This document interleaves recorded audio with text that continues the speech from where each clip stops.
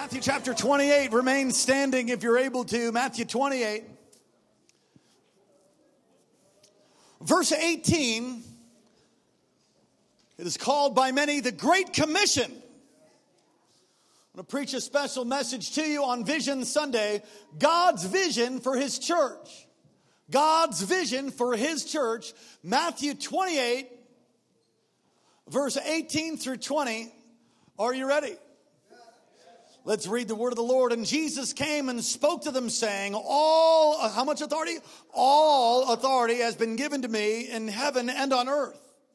Go therefore and make disciples of all the nations, baptizing them in the name of the Father and of the Son and of the Holy Spirit, and teaching them to observe all things that I have commanded you. And lo, I am with you always, even to the end of the age. Amen. Father, come and mess us up with truth in Jesus' name. Amen. You may be seated. So thankful for the Word of God. And I was so thankful to visit some churches with my beautiful family. And Hannah sends her love to you. My daughter's over in university in her first year and getting straight A's, and got pulled into a nationally recognized group of one of two freshmen that are selected. She got selected, and she's on this traveling team as one of the vocalists, and we're so proud of her. And she sends her love today. And just so grateful for what God's doing, not just in our church, but all around our nation. I don't know if you listen to the naysayers. I would suggest you don't. I'm going to tell you that God's on the move in our country. God's doing something. There is a great battle that is ensued. And God has a vision. God has a vision for America. God has a vision for the nations. God has a vision for your life. God has a vision for my life. God has a plan. The devil has a plan, but God has a plan too. We want God's plan. How many of you want God's plan? Say yes. Come on, say yes in the house of the Lord. God's plan, a vision for your life. God has a vision for your life. God has a vision for us, and we are following hard after Him to see that vision fulfilled. God has a vision for the church. The Word of God says, without vision, my people perish. And that being the case, the converse of that is true. The opposite of that is true. That with lots of vision, then there's lots of prosperity and blessing. How many of you are blessed today? Amen. Wonderful. You need to be a part of a vision that's bigger than yourself. I'll say it this way, that if you have a vision that you can do by yourself, that's your vision, but it's not God's. Because when God releases a vision, when God releases a plan, He always releases people to be a part of it, because a God-sized vision, a vision from God, can only be done by a team, so that God gets all the glory. What is the purpose? What is the vision of the church? Now, this is Vision Sunday, and many times I'll preach along the lines of what the vision is for King's Cathedral and chapels worldwide. But I felt so strongly about preaching to you the vision of the church, His church, the church universal. Every single church, big church, small church, a church at the end of the gravel road, the mega church. Every church, this is the vision that God has for it. And it's not that every church is walking in the vision that God has. But from Scripture we know, and from this text, we know that there's a twofold purpose for the church. So let's look at that. God's vision for the church. That's this church, the church down the street, the church on the other side of the nation, the church in Botswana, the church in Nigeria, the churches that have yet to be planted in North Korea. The twofold purpose of the church, the forming of a worshiping community that honors God in the world. That's what a church is. It's a worshiping community, a community of believers. Throughout Jesus' life, you'll see that He was worshiped. In Matthew 2, and that's important to note, because not everybody worships Jesus. There's many people they call it church, but they're not worshiping Jesus. That's not church. That's not the definition, a biblical definition of church. You have to be worshiping Jesus to be a church. So throughout Jesus' life, He was worshiped. Angels can't be worshiped. Angels won't be worshiped. The devil wants your worship. Jesus should be worshiped.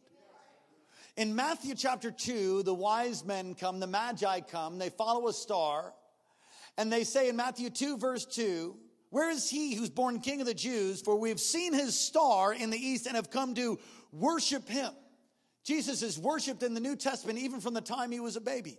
In Matthew chapter 14:33, he calms the storms and the disciples in the boat in Matthew 14:33.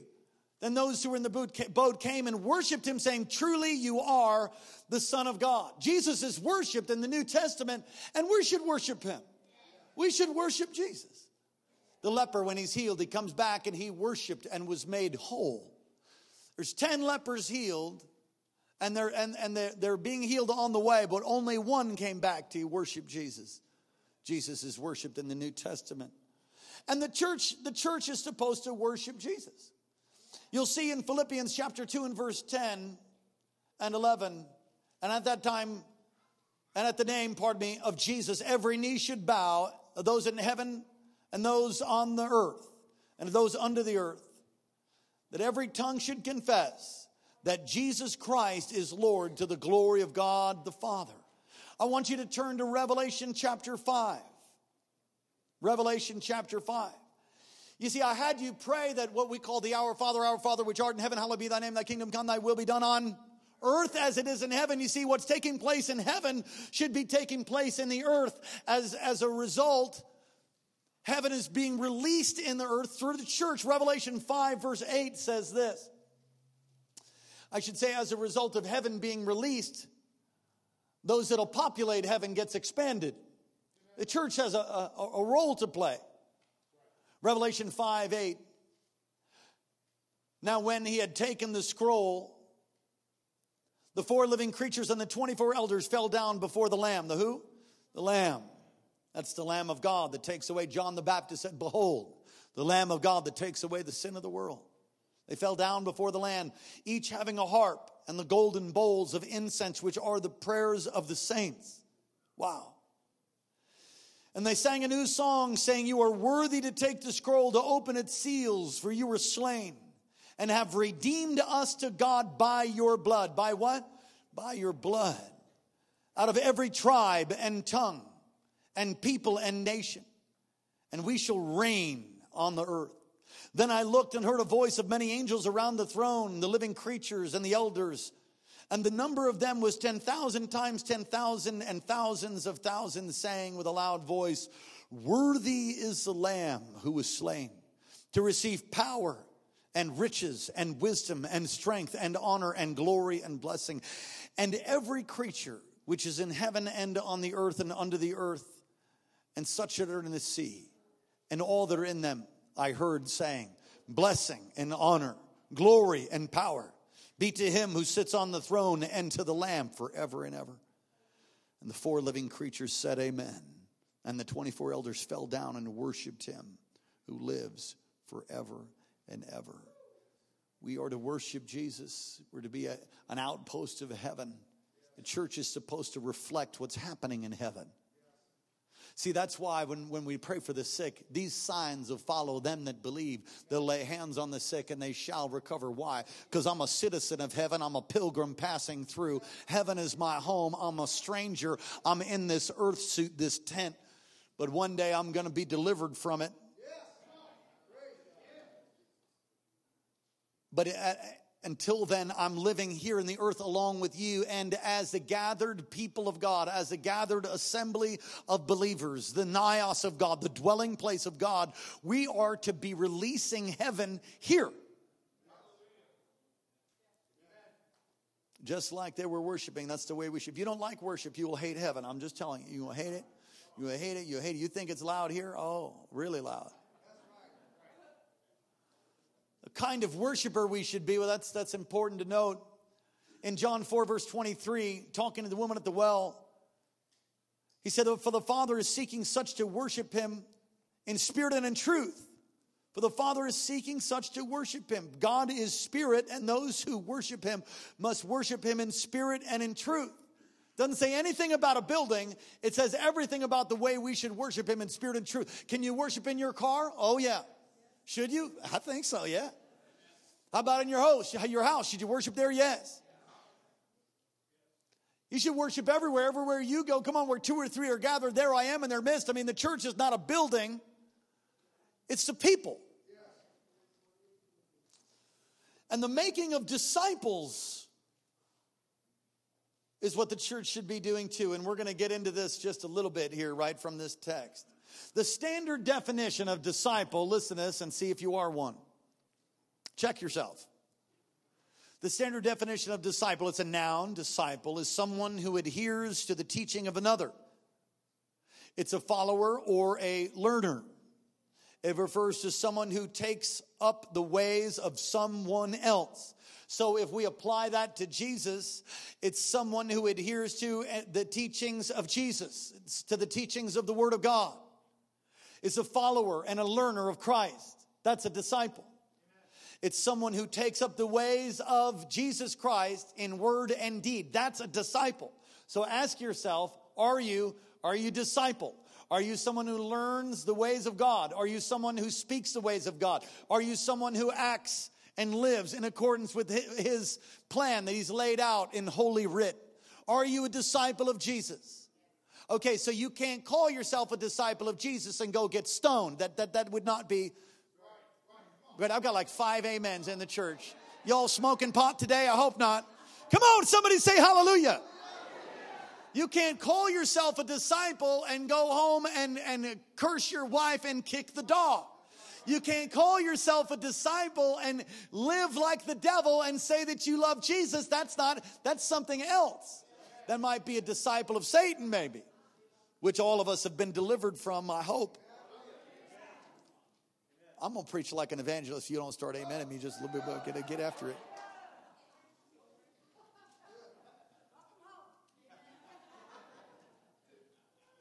Let me read this. Applied to Jesus, a disciple is someone who learns from him, to live like him. Someone who, because of God's awakening grace, conforms his or her words and ways to the words of the ways and words of Jesus. You say, I'm feeling, is that conviction I feel in here? I think I feel conviction. That's a good thing. Listen, if you just want tickling words, you come to the wrong place. And we're going to love on you and bless you, but we'll speak truth. Ask yourself. You see, we like getting discipled in certain areas. In certain areas, we don't want anything to do with it. We want to keep our little pet thing. We want to keep it. It's like, my precious.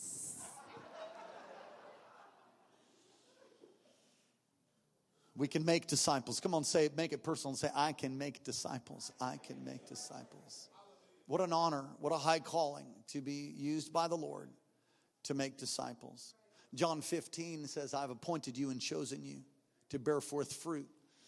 The fruit that he's chosen us to bear forth is fruit that lasts forever. That's making disciples. That's the things of the kingdom. So let's look at this text. It's called the Great Commission. How many of you read this before? Matthew 28, 18 through 20. It's the Great Commission, but in many places it's a great omission. It's really the reason we're here. To go. Everybody say go.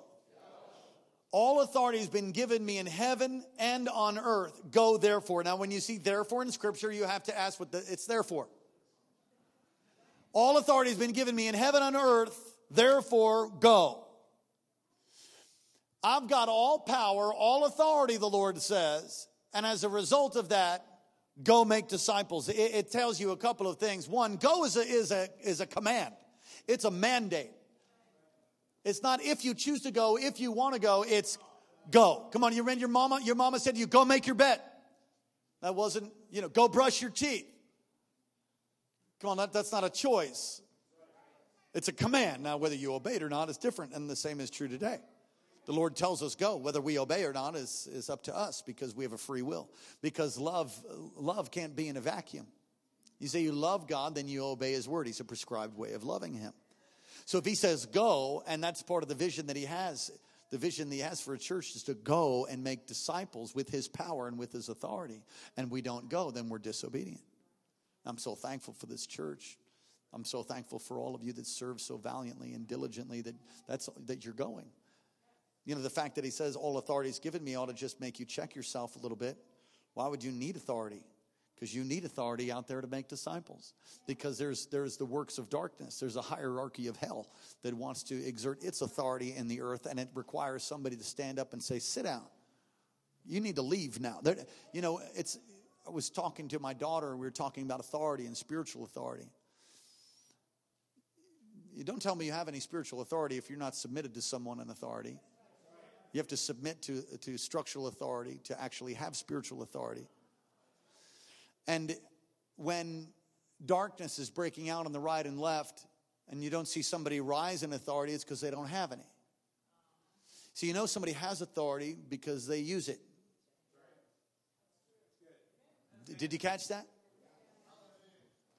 We can make disciples. We go. Everybody say go. It's a command. Make your bed, make your lunch, brush your teeth, right? We can actually make people, not to force them, but have a part in a creative working of God. Listen to this. He's given us the power and the authority to help people renew their mind and become who they are meant to be from the beginnings of the foundations of the earth. We have a calling from God and the authority of God to help somebody get their mind changed, their brains washed, to be renewed by the power of the Word of God. We have, come on. That's amazing. It's amazing that through your participation in teaching somebody, praying with somebody, helping somebody, walking with somebody, helping them learn to obey the Word of God and to become a disciple, a learner, a follower of the Word of God, that your role in that is eternal consequence for them and for you, and you actually get rewarded for it. It's kind of amazing. Come on, someone say, I can make a disciple. Yeah, we have a saying around here, be a disciple, make a disciple. It goes on to say, baptizing them. Baptizing them. That's incorporating them into the church. You know, baptism in many places around the world is so lax. It's slack. It's not taught. And it's really just like another little religious thing you do. That's not how we do it here. Baptism is not only an outward sign of what took place on the inside, the outward sign, full submersion, going underneath the water, a picture of being buried with Christ, coming up out of the water, a picture of being resurrected. So you should not get baptized until actually that happens, which is you believe in your heart and you confess with your mouth as Jesus is Lord, then you're saved. You become born again. If you can't remember when you've been born again, you might not have, right? And so when you're born again, you know it. Something changes in you. And then the outward sign of that is baptism. Don't get baptized before you actually really get baptized. Not to say that baptism is not a real baptism. Jesus, help me. Don't get the cart before the horse. Give your heart to Christ for real. If you haven't done that, we'll give you an opportunity by the end of the service, and then get baptized in water. It's a command to be baptized. It's amazing. I've seen people that have loved the Lord for years. They've never gotten baptized. You should be baptized. You said, am I going to get hell? Am I going to hell if I don't get baptized? No. I don't think so. But it is a command. And it's incorporating them into the church. It's not just an outward sign of what took place on the inside. It's being brought into a local body, a community of believers. See, we're a church family here. We're a large church family, and it's growing and will continue to grow. But it's important to be in covenant relationship. Listen, there's something wrong with your salvation if you just want to go to the mountains and you don't want to be with any people that love God. I worship God out in the mountains too. But this is very important, fellowship. We have fellowship one with another. See, real fellowship can't take place unless you're born again. You can't have fellowship with somebody who's an unbeliever. That's not fellowship. Now, the biblical definition, you're hanging out with them, call it whatever you want. You're spending time with them. And should we do that? Well, of course. But he does say, come out from among them. But not the world, otherwise you'd have to be brought right into heaven. So you get born again and you're still in the world, but you're not of the world. And you should be a part of a local body of believers. If you don't have a local church that you belong to, you need to find one. You need to plug in and get a part of it. And yeah, I think everybody ought to have a pastor. You say, do you have a pastor? Yeah, I got a pastor. You got one? Yeah, everyone needs a pastor. Everybody. Thank you, Jesus. My daughter has been trying to find a church to go to. We have a local church that's about 45 minutes away, one of our churches, but it's a little bit hard given her practices and the things that she's involved in at her school. So she's visited some churches she can't seem to find. I think she found one this morning. I'm saying the number one thing, I'm glad you're getting straight A's. Find a church, because knowledge puffs up. Get in someplace, start serving, get to know someone, get a pastor, get people, come on, get people around you that can hold you accountable. You need to do it. It's like an emergency now. You've been there for, I didn't talk to her like this, much sweeter. Because you know how it is. They get around 16, think they know everything, and that's a hard thing for a 16-year-old to know everything. My daughter's not 16, she's 18, but you want to be not so mandating over your teen when they leave the home. We give them artful suggestions. The Lord would say, oh, I'll do that every day of the week if in fact he's saying that. And the word of the Lord has spared many people. Come on, you got to know what God's saying. You got to be a part of a church and baptizing them. It's a picture of that. Knowing God as Father, Son, Holy Spirit, and experiencing unique work in their lives. Baptism. Teaching them to obey everything I have commanded you. Wow. Teaching them. There is no greater joy, as I said in the first service, I'll say again, there's no greater joy than to see my children walk in truth. And of course, my immediate children of my family, but also beyond that, I've got lots of spiritual sons and daughters. We have lots of spiritual sons and daughters. And to see them walk in victory, overcome darkness and depression, anxiety, overcome the challenges in their family and their marriages, the certain things that the enemy tries to put, or sickness or disease or glaucoma. Come on, Jesus. God's able to do it. And to teach people to walk the victorious life in Christ, and to see the teaching take is so satisfying, I just can't tell you. My son says to me as we were coming to church, I can't wait to play the drums. Because he didn't play for 12 days. He didn't play. Well, he played today. Praise the Lord. And as I looked at my son worshiping and playing, I was like, yeah, come on, Jesus. It just does something for a father's heart. Does anybody know what I'm talking about? Years ago, we ministered to a young man. And your number one disciples are your kids.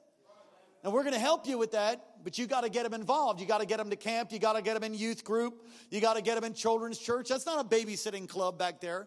That's a discipleship center. Right, that's where that whole half of the building right now, got 150 kids back there getting discipled, right? So that's not just we're watching them so that you can hear the preaching of the word. They're getting their own word preached. So we'll help you in the discipleship, but if you don't have it at home, don't expect it to stick later on when they head off to university or go off to college. If you don't teach your kid, come on, teaching's important. I heard somebody say, well, teaching's the main gift. It is not the main gift. You have to have it. Listen, all the gifts work together. You should not throw out any of them. I want all the gifts. Come on, say, I want all the gifts. I want all the gifts. In the 70s, there was a great teaching movement. Chuck Smith and Calvary Chapel and different ones that just would really teach the word. It was amazing teaching. But if you just stay in the place of teaching, you're going to dry up. Then you have the holy roller, which I'm going to categorize myself as one of them. And if all you do is have the Spirit, you're going to blow up. We've seen the blown up. Pentecostals in this region have been known to be people that are just kind of crazy. They're loons. Got no substance, no character, don't know the word. And Baptists will look down their nose at them and go, bunch of freaks. And then go back to chapter and verse. You need to be like those Baptists that know the word inside and out. Eat the scroll. Know the word deep down in the city of your soul. But then, don't stay there. Let the oil of heaven come on all over you. If you just have the word, you'll dry up. If you just have the Spirit, you'll blow up. You need both to grow up. So you need teaching. And it's important to have good teaching. I wanted to prophesy and just, flow in revival today, Pastor Vince. But the Lord said, no. You're going to pastor the church and teach them just a little bit. I'm telling you, the church is called, the church, God's church, the vision he has, is called to go and to make disciples of all nations, baptizing them in the name of the Father and of the Son and the Holy Spirit, teaching them to obey. It's important to teach yourself, to resource yourself. Teach your kids, teach yourself. If this is the only word you get all week, you're spiritually anemic. I'm not looking at anybody in particular. I'm just telling you, if this is the only word you get all week, man, that's going to be tough. with the average male watching 6.5 hours of TV. You tell me who's discipling the average male if he watches 6.5 hours of TV. It's not pastor. It's not your small group leader. Yeah, it's the news station maybe, or friends. Ain't friends at all. Teaching. You know, I was talking about Daniel Rice in the first service. He's somebody that we went after and tried to teach and tried to disciple and tried to help him. He's now Minister Rice, soon to be Pastor Rice. He lives on the island of Maui. What most people don't know, you meet him now, I mean, he'll be up here in one of these days and he'll preach and it'll be amazing. What most people don't know is what a dark place that God brought that man out of. And my wife and I had a role in the early stages of his salvation, we did everything we could to get that boy to church. We'd drive and try to pick him up. We did everything. I would visit him. I visited him in jail. I visited him when he was drunk. I visited him when he was high. I'd laid hands on him. I tried to break the devil off of him over and over and over. It was like nothing worked. He'd get saved one week and be recommitting the next. It was like as fast as he could get God in, would drain right out his feet. He'd go backslide straight to hell. Was miserable, in bondage. And it's about 7 years ago now. I mean, I didn't give up, but I mean, I moved on, you know. I just trying to twist his arm to love Jesus. That's hard. So I just sort of did our part, and then we moved and went and pastored another church. And so now about 7 years ago or so, I'm in service at one of our conferences, and I look up in the choir, and there's this person who looks like somebody plugged him into 223 phase. I mean, he's just illuminated. Those who look to him are radiant, and he was just radiant, filled with God's presence and power. And I'm staring, and I'm like, shoot, look at that guy, I said to myself. And I said, that looks like, and he points at me and says, yeah. I'm like, it is. It's Rice. Holy cow. God can do anything. And he talked with me with tears running down his face. He says, thank you.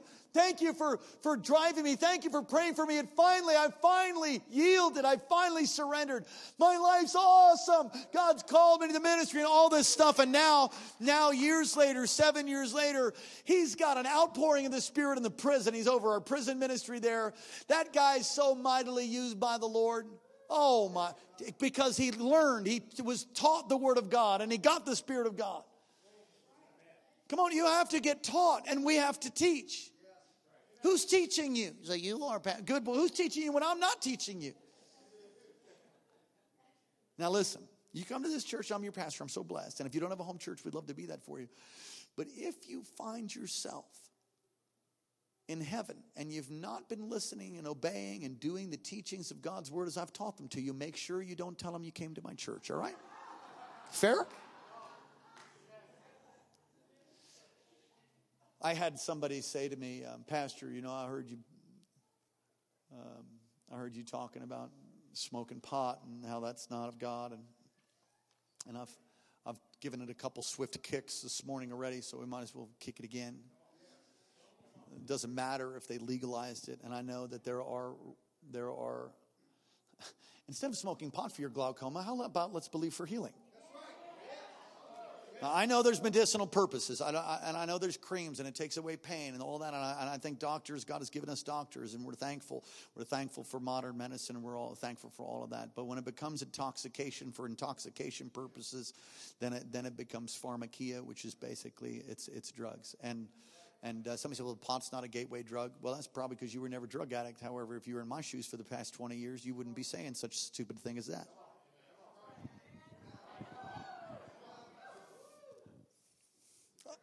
I'm so trying to behave myself. Okay, so the guy says to me, he says this to me. He says, you know, you were telling me about how my conscience will, you know, if my conscience bothers me, then I don't do it. But my conscience doesn't bother me to do certain things. But the Word of God says that I shouldn't do that. So my conscience doesn't bother me, so I'm not convicted. So I'm just going to keep on doing it. I said, so what the problem is that you need to train your conscience. And you need to train your conscience by the Word of God. So if you're not convicted about something that the Word of God says clearly is wrong, then you're the one that needs to change, not God's Word. Or you can take an X-Acto knife and cut that out and remove it from your Bible, and you can add all of the curses to your life. You choose. It's at the okay. Go to Revelation. You guys are looking at me like a cow at a new gate. We're going to go there. Come on, Revelation. Man, I can go long in this service. Thank you, Jesus. Ushers, lock the doors. Praise the Lord. Revelation, final chapter. Come on, Haggerty. Come on, Coach. You should hear this man teach and preach on Revelation. He can bring it. Post-trib. Amen. Oh, you guys aren't even listening. You guys listening? Come on, what's going on? Yep. I said post, just to double check everybody. Pre, mid, post, pan. Got it? Here, why don't you read it? Add the curses of the. Go ahead, read that whole. All right. 22:18. For I testify to everyone who hears the words of the prophecy of this book. If anyone adds to these things, God will add to him the plagues that are written in this book. And if anyone, verse 19, and if anyone takes away from the word of this book, of this prophecy, God shall take away his part from the book of life, from the holy city, and from the things which are written in this book. All right. I think that preaches by itself. It's important for you to get taught, and you've got to teach your conscience. And it said teaching is very, very, very important. Come on, somebody say teaching is important. Ephesians 6, children, obey your parents in the Lord, for this is right. Honor your father and mother, which is the first commandment with a promise, so that it may go well with you. You may enjoy life on the earth. You got to teach your kids that. Yeah, teach your kids to be a blessing to you.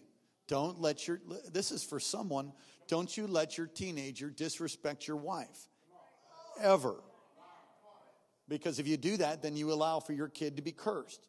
Oh, they'll pitch a fit over it. You just need to learn the consequences. We have a class called the Parenting Toolbox. You can be a part of that. My wife and I didn't know how to raise kids. We liked, we were loving, but we needed some tools. We didn't know what we were doing. I'll tell you what we did. We surveyed the whole large church. Over, 1,500 people were there. We surveyed everybody. And we're like, okay, I don't want that. Little crazy child ripping up everything. The mom looked like she's 10 years older than she is. Hello? Little kid to clean off every coffee table everywhere in America. If he gets the chance, destroy, break crystal, break things, break all kinds of stuff, right? So we thought, okay, no thanks. I don't want that one. I don't want that. Lord bless them. Amen. We started realizing, wait, this isn't by luck. This is training. So then we found some families in the church that loved God. Both families loved God, but one didn't know anything about training. Didn't know anything about raising their kids. And just thought it's just like, oh, you get a calm, obedient child. Aren't you blessed? We had somebody say that. Do you remember that? They said, oh, your kid's so obedient. You're so lucky. I was like, what are you talking about? You should see the training. Yeah, it's good now. If it gets out of balance here in a second, you're going to see some more training. Yeah, lovingly on the seat of their understanding. Giving them a moral warehouse. So don't just obey mom and dad. You obey God's word. And God, come on, you need to give me money, son. Because God's word says, honor your father and mother. Give me some money. Hook me up. Am I getting through? Teaching them. And you need to teach your kids, and the church needs to teach people. Oh, fathers, don't exasperate your own children. Oh, my. 2 Timothy 3:16, let's move on. All scripture is God-breathed and useful for teaching, rebuking, correcting, and training in righteousness. How do you know how to act or behave? You learn the word of God, and you learn to obey. You teach and train your conscience. So if being a disciple is being like Christ in his word and deed, how many times do you think Jesus dropped F-bombs and curses? I would say never. There was no foulness. There was no defilement in his mouth. So then that ought to help you. Curb your language. It's not French either. Obedience. Everybody say obedience. Colossians 1:28. Him we preach, warning every man and teaching every man in all wisdom, that we may present every man perfect in Christ Jesus.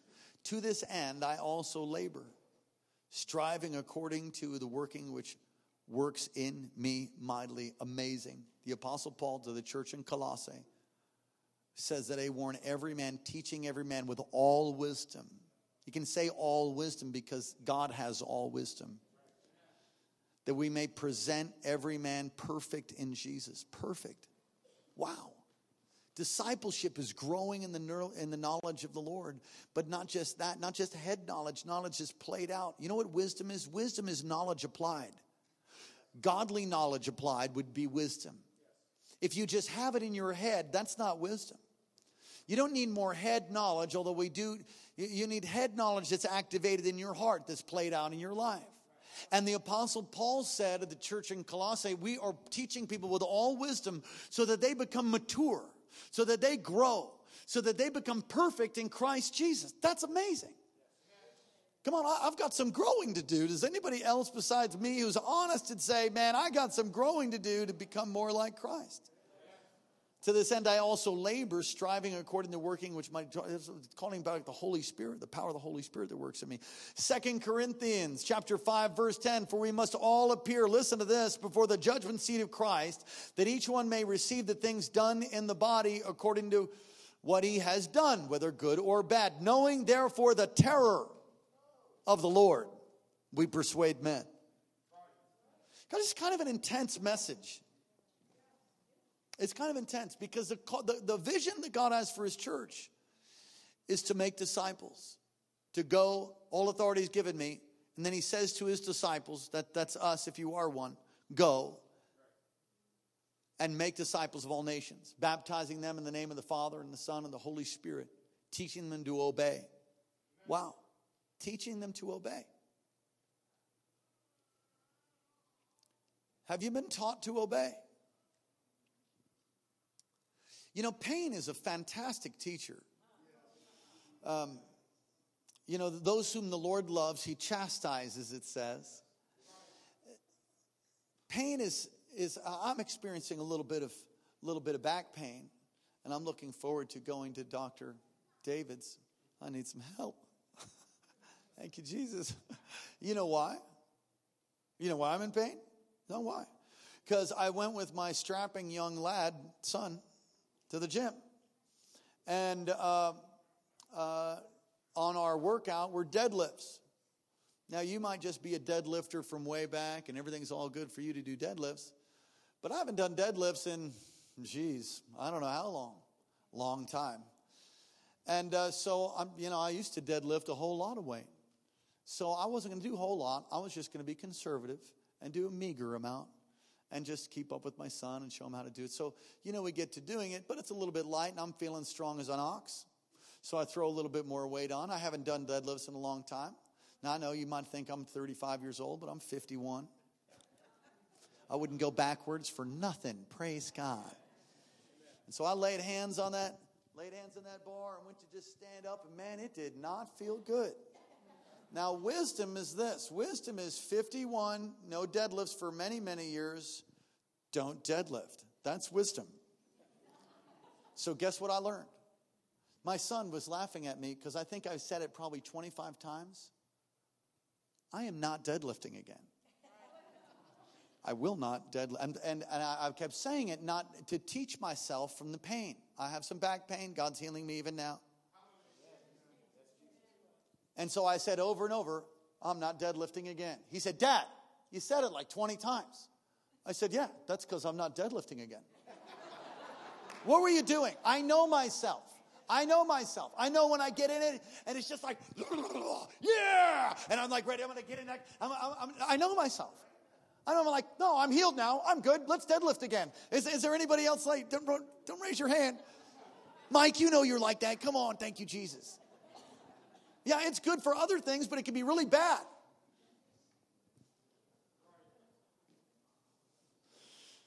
All right, well, let's get back to the message.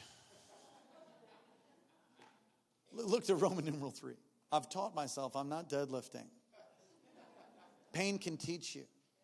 So you might not have a father over you and you're 10 years old and he's grabbing you by your ear lovingly and saying, no, don't do that again. But you have a loving heavenly Father that are happy to take the switch to your hinder parts to teach you something. And that can come because of a lack of wisdom. And when you go through difficulty because of your foolish decisions, you start experiencing the chastisement of the Lord, which is the pain of your foolish mistake. That will teach you if you have wisdom. Let it instruct you. All right, I got like 5 amens. Praise the Lord. Let's go ahead. Roman numeral 3. Our plan to fulfill God's vision. 1, or A, let us celebrate together. That's what we're doing right now. This is the plan and the vision that God has for us on Vision Sunday, all right? And throughout this next year, to be this, to do the Great Commission. 1, to celebrate together. We're going to have Sunday morning, Sunday night services, and Wednesday. And we're going to keep doing that. It's important. Is it important to come to those times? Yes. And also, we're going to do these small groups. Everybody say small group. In the words of a 95-year-old pastor who stood in front of a large congregation many years ago, he said, the best way to get discipled, he's from the South, is in a small group. And I would say the best way to get, because you can't get discipled in a crowd. You've got to develop relationships. You have to meet people. You know, so people you get to know them, they get to know you, you get to see their warts and all the ugly aspect of their life, and they get to see yours, and together you can pray, and people grow better together. So small groups are crucial and important. We have a whole list of them on our KC guide out front. We have a foundations class. What's that? To teach you the foundations of your faith. You'd be surprised. Please don't raise your hand if you fit in this category. But you come to church for years and not know about the deity of the Lord Jesus Christ. Not know about his imminent return. Not know about why the Word of God is the Word of God. Not know about the baptism of the Holy Ghost. Not know about gifts of healing. Not know about prophecy. Not know about the Word. Just don't know the Word. Can't prove that Jesus is God. So when a well-meaning yet deceived person comes from a cult and stands in front of you at your door and declares to you that the kingdom of God is here in the earth and Satan is his brother and all kinds of nonsense, you've got no argument. You can't defend your faith.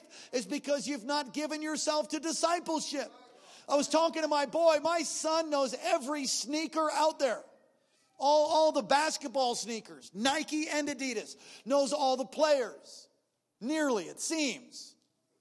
I mean, that kid is like a disciple of basketball. He's getting his shot, the whole thing, the way everything he's working, everything. He's into the basketball game. You know what else he's into? He's into fishing. I got to catch some largemouth bass when I was in Missouri.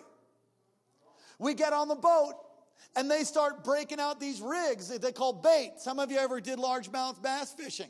They start breaking out the baits. And my son's all, that's a Texas. I looked at him, I'm like, how do you know? He's like, YouTube. and he knew what the other one was too. And he knows all the knots and stuff. I'm like, how are you doing that? It's YouTube. He's learning all this stuff about fishing because he just loves it. And basketball, and he loves it. He's resourcing himself. He's growing. I said, hey, Daniel, what's up? No, I didn't say that. He just walked in. I said, you know what we got to do is we got to hook you up into the Word of God like that. I mean, I've got time with him and we're doing that. But he's growing at this rate of basketball and sneakers and shots and who's getting traded and who can shoot and on and on and on and fishing and the different knots and the Texas baits and all that stuff. Why? Because he's gotten discipled in that area. So ask yourself, are you getting discipled? We have resources. You got to use them. Amen. Someone say amen. Utilize your gifts. What gifts do you have? Start using them. I didn't know I had any gifts until I started serving, and then I realized, hey, I've got some gifts. Some of you think you don't have any. It's a lie. Connect with people. Make relationships. Build relationships. Go to lunch with one another. And y'all are so super loving. We do that here. You connect with people. Go for coffee. Get to know someone. Come on, some of you guys, you couples, take out some of these younger couples and take them to lunch. Come on, they probably don't have any money anyway, and you do, so you just take them out to lunch and you bless them and you get to know them, hear their story, and love on them. They need parents. They need spiritual parents. Where are the women in Zion? Where are they? Where are the women in Israel that teach you younger girls not to? Come on. Where are the fathers? Are there any fathers in the house? Every man needs a father. Young couples need mature married couples to get around them and say, now here's what you do.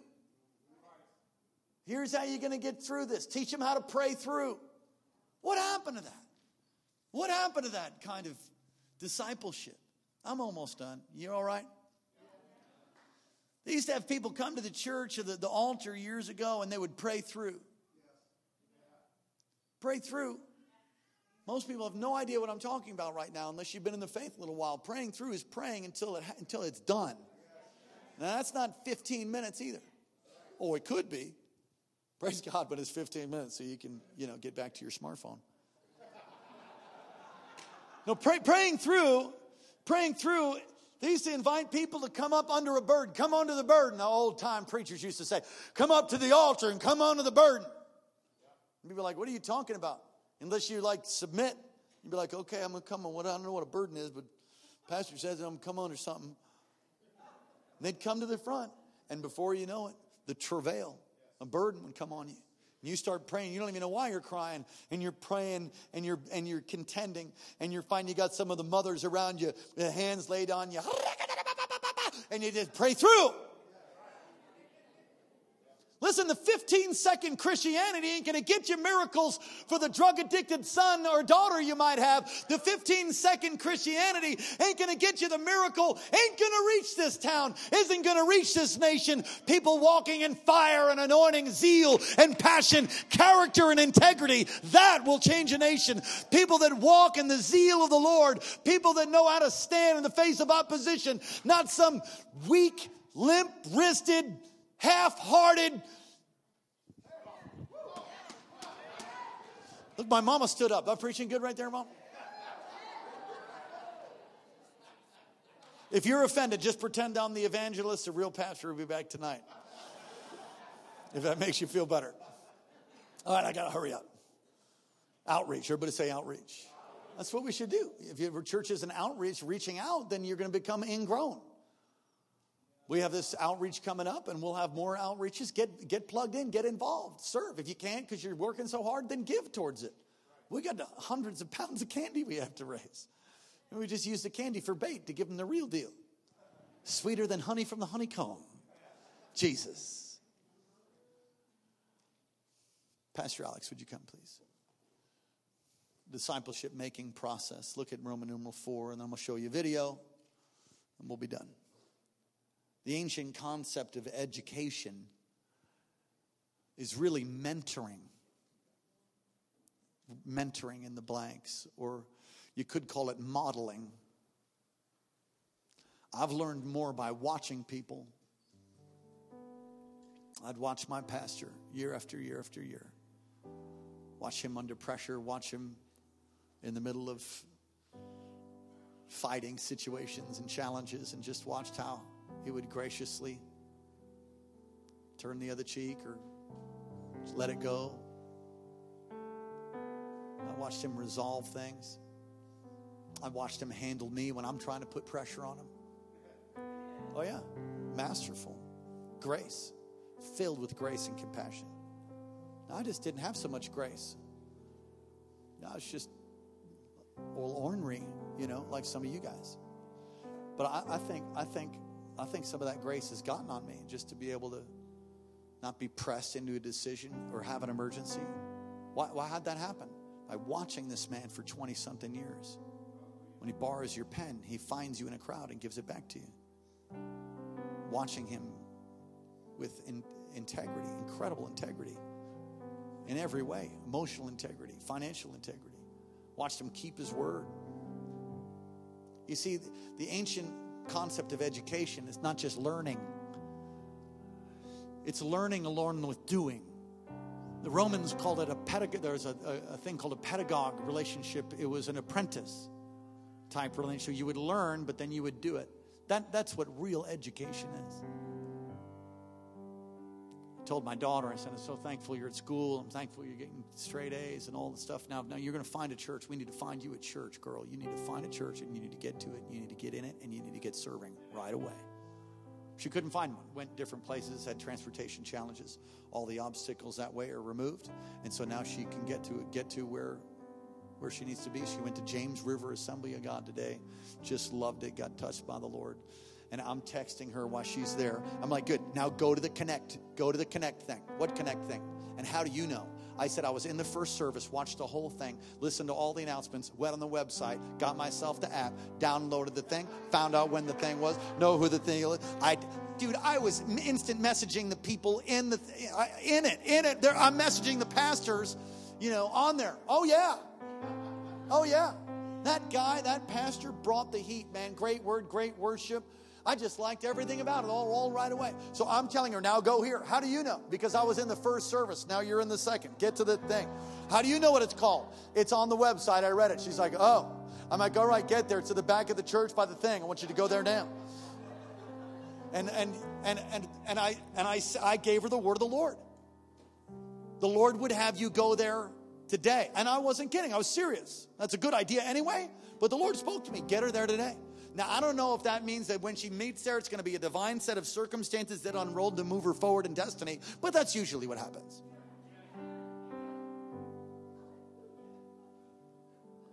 Who's mentoring you?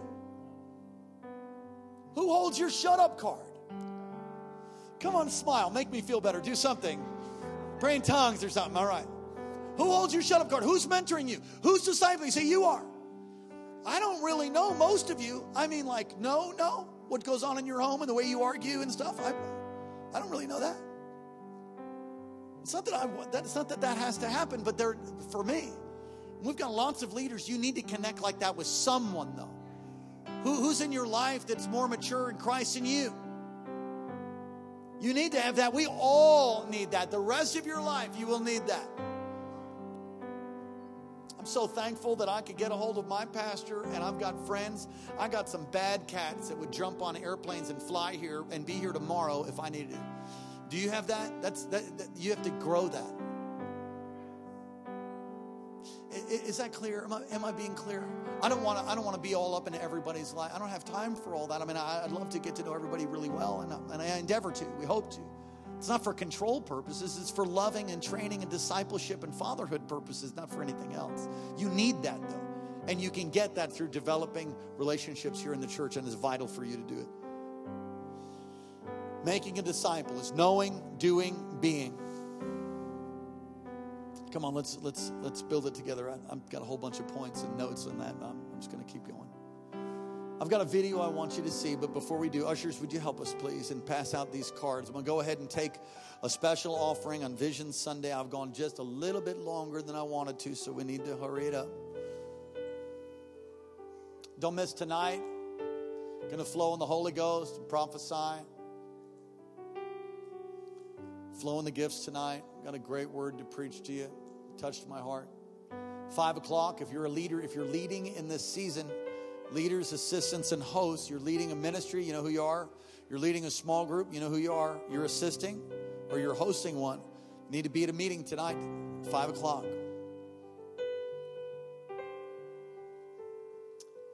Gosh, there's something I can't quite grab, and I'm going to try to grab it.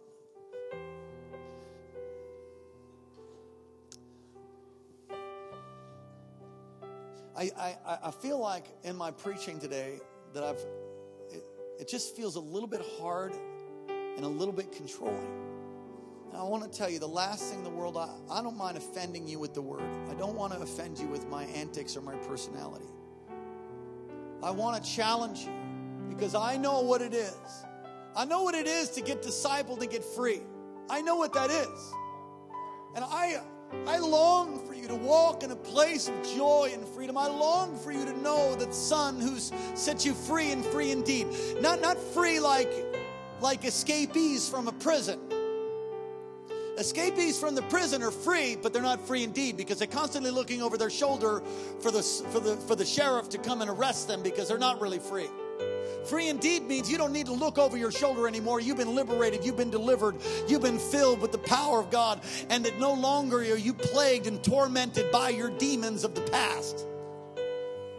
I long for you to experience that. And sometimes I think I come off just a little bit too hard, a little bit too strong. And would to God that you would come and taste and see that He's good. He really is. He really is. So forgive me if it's come off that way. It's really our hearts to see you walk in victory. That's the vision that God has for you. It's the vision we have for you.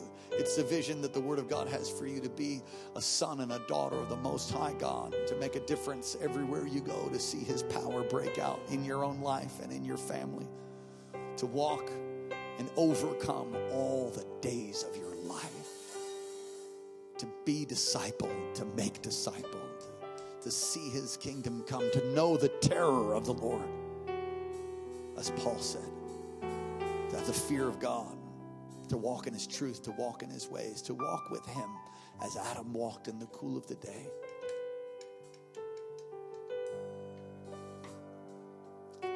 Just a closer walk with Jesus.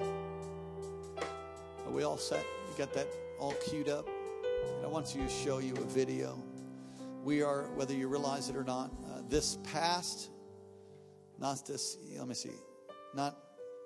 Friday night to Saturday, this past Friday night to Saturday, but the week before that was the Day of Atonement. And I preached on that when I was gone. It's an Anglo-Saxon word. Atonement means at one-ment. It means to be brought and made one. See, you're forgiven, you're cleansed because of the blood of Jesus. The high priest on that one day would go in the prescribed manner and sprinkle blood and incense. It all had to be done perfectly. And he would do it once a year for himself and for the sins of Israel. And the book of Hebrews in chapter 9 talks about Jesus, who's the great high priest, and how he shed his blood and went through the tabernacle or the temple. He went through to offer his blood on the actual tabernacle and temple in heaven, you see. Because the earthly one in the Old Testament and the sacrificial system was a type and a shadow of that which is up in heaven. And when he did that, he did it once and for all for the sins of mankind. How much more, says Hebrews, that the blood of bulls and goats, but the blood of Jesus would cleanse us from sin, from our conscience, forgive us and wash us and make us one with God. And then we crossed over into the Feast of Tabernacles, which it is now. It's a tremendous season where they would, if you go to Israel now, you see these tabernacles on flat roofs of people living in tents to remind them of God's provision in the wilderness. And this is the season in which we take this vision offering, and it's on purpose. And you can read in Numbers, I believe it's chapter 26 or 29. Sometimes I switch numbers. And they would come and they would bring an offering to the Lord, a significant offering. Deuteronomy talks about it. And so we're going to line up with the calendar of heaven, the calendar, the Jewish calendar. How many know Jesus was a Jew?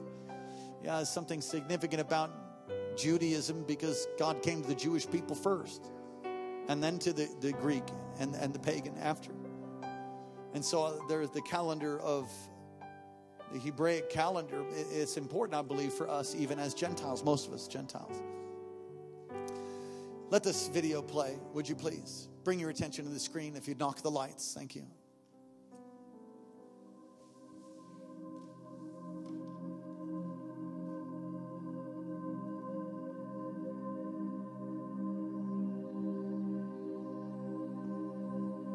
I want to ask you a question. Does Jesus have a vision? Jesus has a vision that he gave his life for, and that vision is for lost souls to be found. God always operates through vision. When he gives us a vision, it's for our response. That's why when they would come to these festivals, God said, don't come before me empty-handed, because he wanted them to respond to what he had done. It was a time when people realized their complete dependence upon God for his provision. And we will do the same today at the Feast of Tabernacles. And as we yield to what He has commanded us to do, I believe God will prosper us. And we've seen it happen already in the 12-12-12 vision, the 1-20-20 vision, and now the 1-2-3 vision. You can take a step of faith through your giving on Vision Sunday.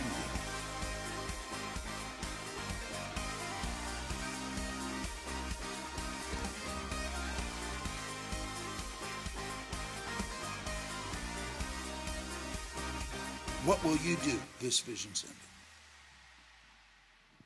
Ushers, would you help me, please, if we pass out those cards? Oh, I think we already did. Let me go ahead and get myself one. Come on, take a look at this with me. Flip it over.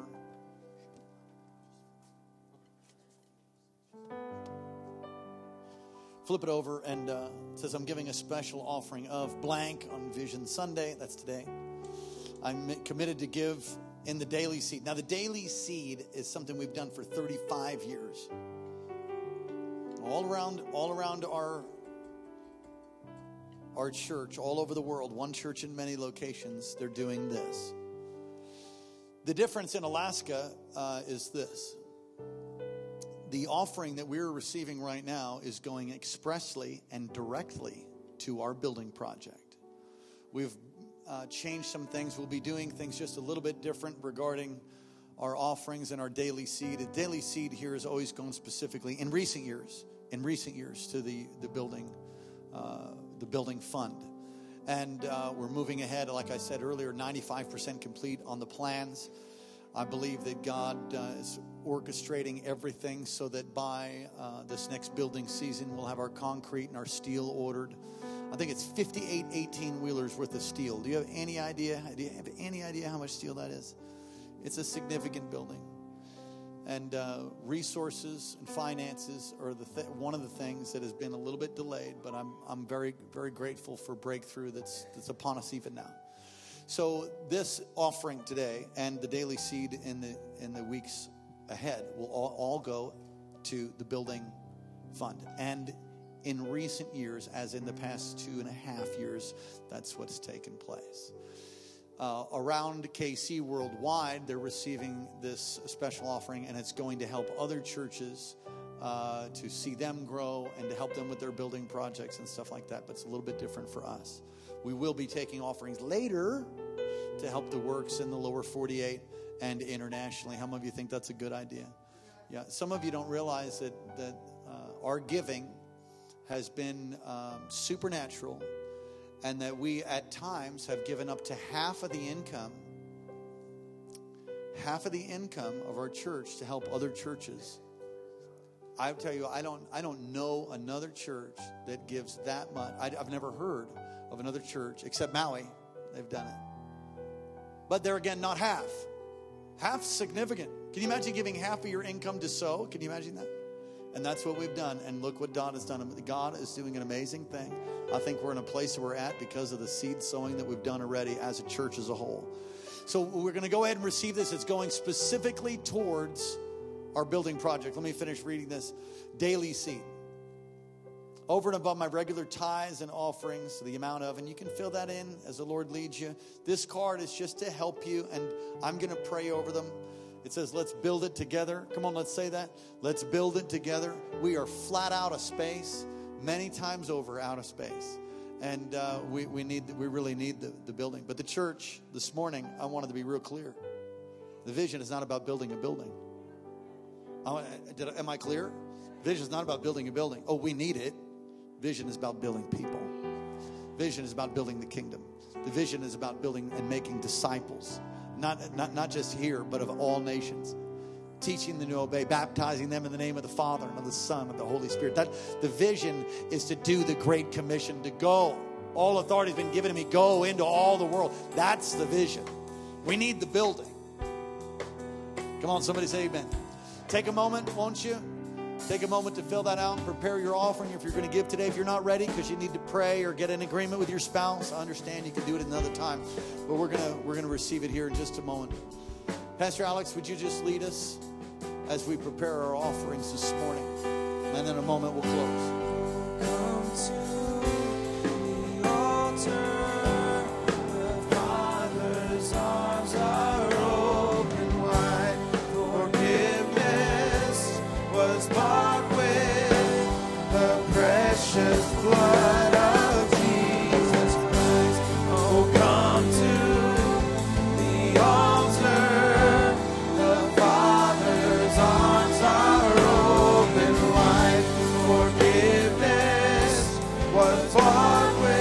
you stand with us?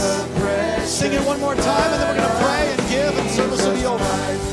will come to the altar.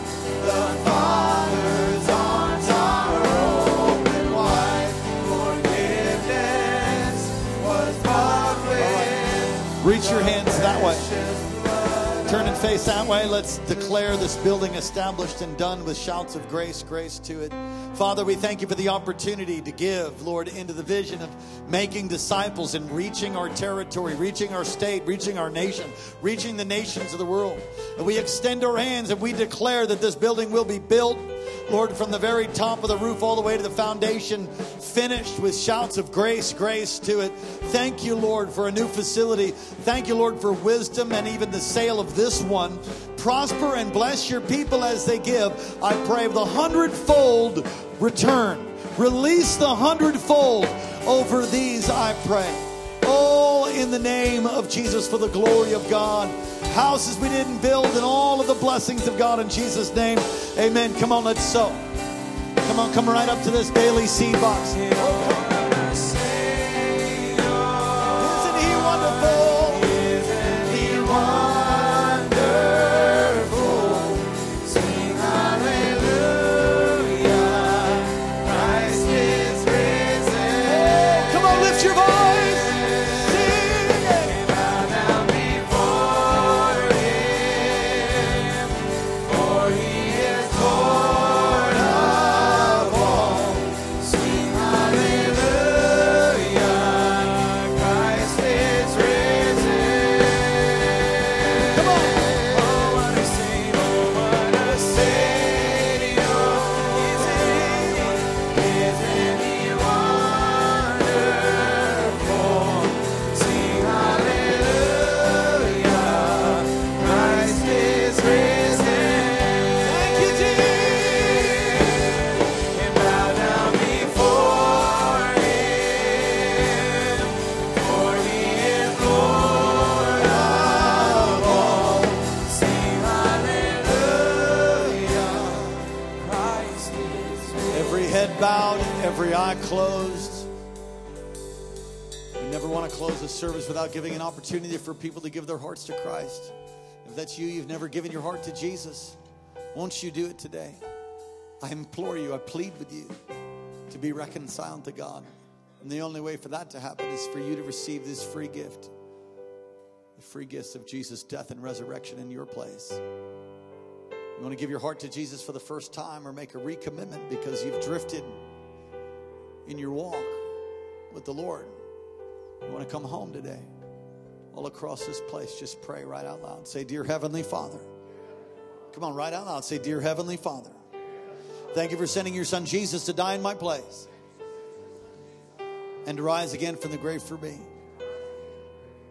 Forgive me of all of my sin and come into my heart. Wash me, cleanse me, make me new. Thank you for loving me. Thank you for your resurrection. Release your power in my life. Thank you for hearing my prayer. Amen. Let me pray for you. Holy Spirit, I pray that you would help all of us to be disciples, to go to the next level of our training, instruction. Lord, if there be any need of rebuke, that you would bring it, that you would correct us, you'd instruct us. Lord, we want to be more like you in word and in deed. Teach us the terror, teach us the fear of the Lord and the love of God. Overwhelm your people, overwhelm us with your loving kindness, I pray. Thank you, for it's your love that held your son on that cross. And it's your love that keeps us here and holds us and trains us. So Lord, thank you for what you've done today on this Vision Sunday. In Jesus' name. Before I close, let me say, we have a fair amount of new people here in the second service. Please come at least 3 times. So give us 2 more shots. We don't take special offerings every single time we gather.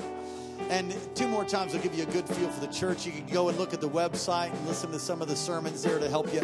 There's a lot of great churches, but again, we'd love to have you be a family. You'd be family with us here. Let me bless you, Father. Thank you. Bless your people. Cause your face to shine upon us, oh God.